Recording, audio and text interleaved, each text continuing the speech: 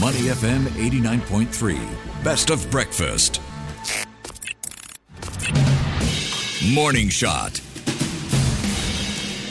A very good morning to you. Welcome to Morning Shot. I'm Lynn Lee.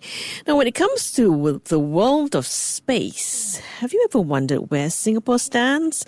Well, just recently, a team of Singapore University students brought home third place in an international rocket building competition. After a last-minute scrambling because key parts of the rocket got held up at the US Customs, the team put together a new rocket while enduring the harsh conditions in California's Mojave Desert. This is significant as the crew turns out to be just the second local civilian group to launch a rocket after a commercial rocket firm. Now, joining us to share how they're propelling Singapore into the forefront of space frontiers, we have one of the crew members, Tyron Hira, who is a Year 2 NTU undergraduate from the School of Mechanical and Aerospace Engineering. Hi, Tyron. Yeah, hi. Thank you for having me.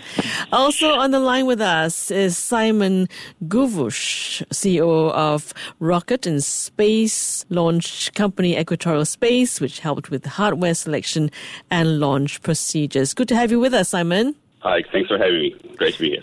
Now, Tara, let's start off with you. Building a rocket is no mean feat in the first place, but your team actually rebuilt one after some key rocket parts got stuck at the customs.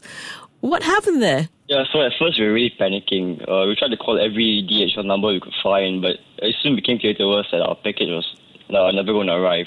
So we had to sit down as a team and make a decision. We could either give up there and cut our losses, or we could try to work with what we had, after traveling all the way there. So the competition organizers let us look around in their storeroom, and luckily we managed to find an old airframe with some fins that was about the right size.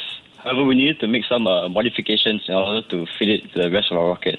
Thankfully, we had all the tools and machinery we needed at the site, and some of us worked on the other systems, while the rest of us started, sawing, drilling, sanding, gluing what we had, and borrowing bits and pieces from other teams who were nice enough to lend them to us.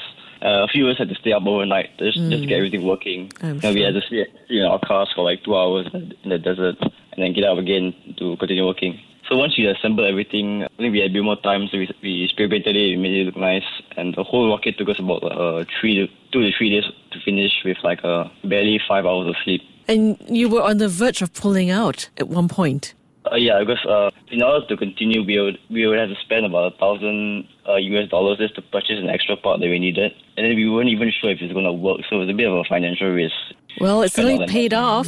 Yeah, I did. Simon, let's have you weigh in on this. What are the challenges, especially with getting approvals to bring such parts across borders? Yeah, so launching a rocket without having a domestic site is a little bit like playing the game on a hard mode. Mm-hmm. It does come with extra complications. Lucky for us, the types of rockets that we develop, and the same type is used by STED, do not contain explosives, which makes them vastly easier to actually transport. But still, especially past certain size, most countries regulate shipment of rockets because they could potentially be misused by rogue elements.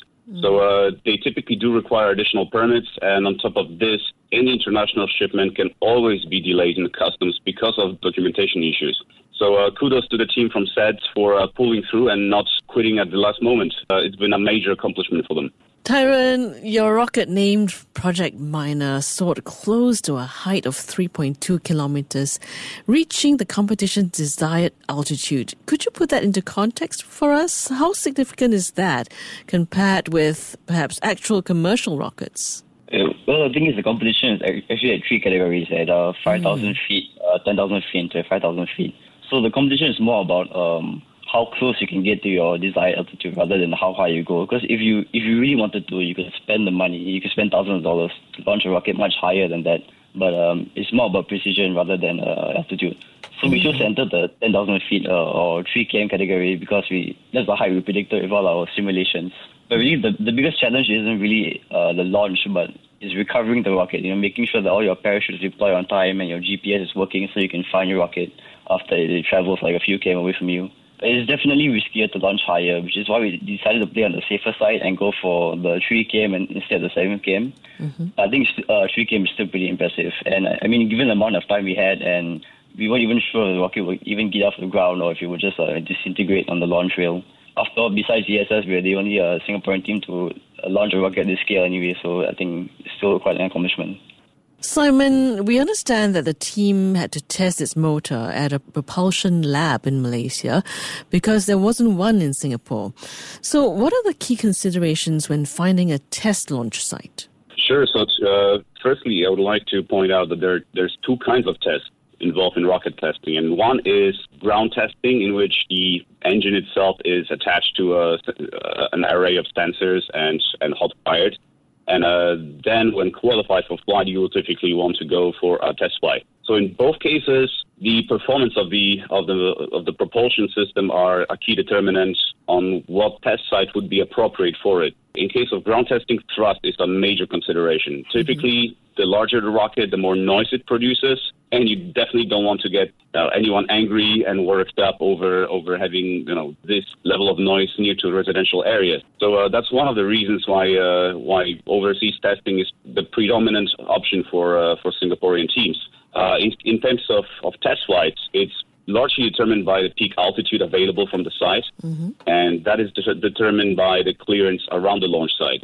How far away are you from, again, any populated areas? If the rocket flies, of course, if something goes wrong, how far do you have to be from the rest of the world for it to be safe? So the Mojave Desert in California is actually very well suited for experimental rocket flights. It's got several kilometers of clearance in each direction. I've had a chance to visit it, and we're looking forward to doing some test flights in there ourselves in the near future. So, apart from providing guidance in launch procedures, Equatorial Space also offered lab space, assistance with hardware selection. What brought about this collaboration with this team of students? The founders of the Singaporean chapters of SEDS, which were originally at NUS and NTU, actually happened to intern with us in the earlier days. And we've been always very close with SEDS. We've been always very eager to be of any assistance as required. And let's face it, starting a new club, a new organization of any sort, and especially something which is so new, can come with its set of challenges. And being able to give a student group of that sort some workspace and some guidance and some mentorship can make a sizable difference to the trajectory, no pun intended, of the team. What are some of the key challenges that new space innovators like Tyron face? Well, space tech is growing right now, and it's growing at a staggering rate. But one of the key questions that every investor and every potential client always has towards new solutions is how ready is it to commercial deployment? And what is the maturity level of any piece of technology or innovation? And the most important part for any innovative team is to be able to demonstrate their innovations in flight conditions as soon as possible, and therefore drum up more support from the ecosystem. Okay, Tyron, we hear that your team is planning to build a more advanced rocket for the 2024 Spaceport America Cup. Can you let us in on the progress of that? What are you aiming to build this time round? So some of our rocket parts are still back in the US. So once we receive those, we're going to take some time to analyze everything about the launch and our equipment, see what needs to be improved. Because Space America is a much larger competition than the one we participated in. But we're much wiser now after having actually successfully launched a rocket for the first time. However, our biggest issue isn't really the equipment or our expertise, it's the funding. So last time we managed to raise over like $30,000 to cover most of our expenses, but we're definitely going to need more if we want to make significant upgrades. If you want to travel all the way to America again. We also don't even have our own lab space yet. We're still working out the VSS, and it'd be good to have our own lab space, especially if we want to add more members.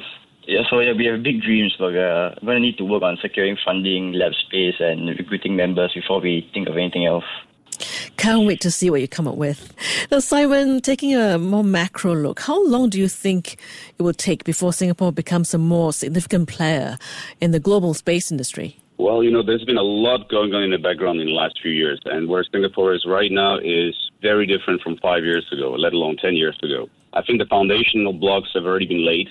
We have a very good mix of global experts and homegrown talent, and I believe that the next 2 to 3 years will be extremely exciting, and we will have a very good shot at becoming a major player, not just a participant in the booming space economy. Thank you, Simon, for your insights. Thank you so much for having us. And also a big thank you to Tyron for coming on this morning. Thank you. And that was Tyrone Hira, Year 2 NTU undergraduate from the School of Mechanical and Aerospace Engineering, and Simon Guvush, CEO of rocket and space launch company Equatorial Space. To listen to more great interviews, download our podcasts at moneyfm893.sg or download the SPH radio app available on Google Play or the App Store.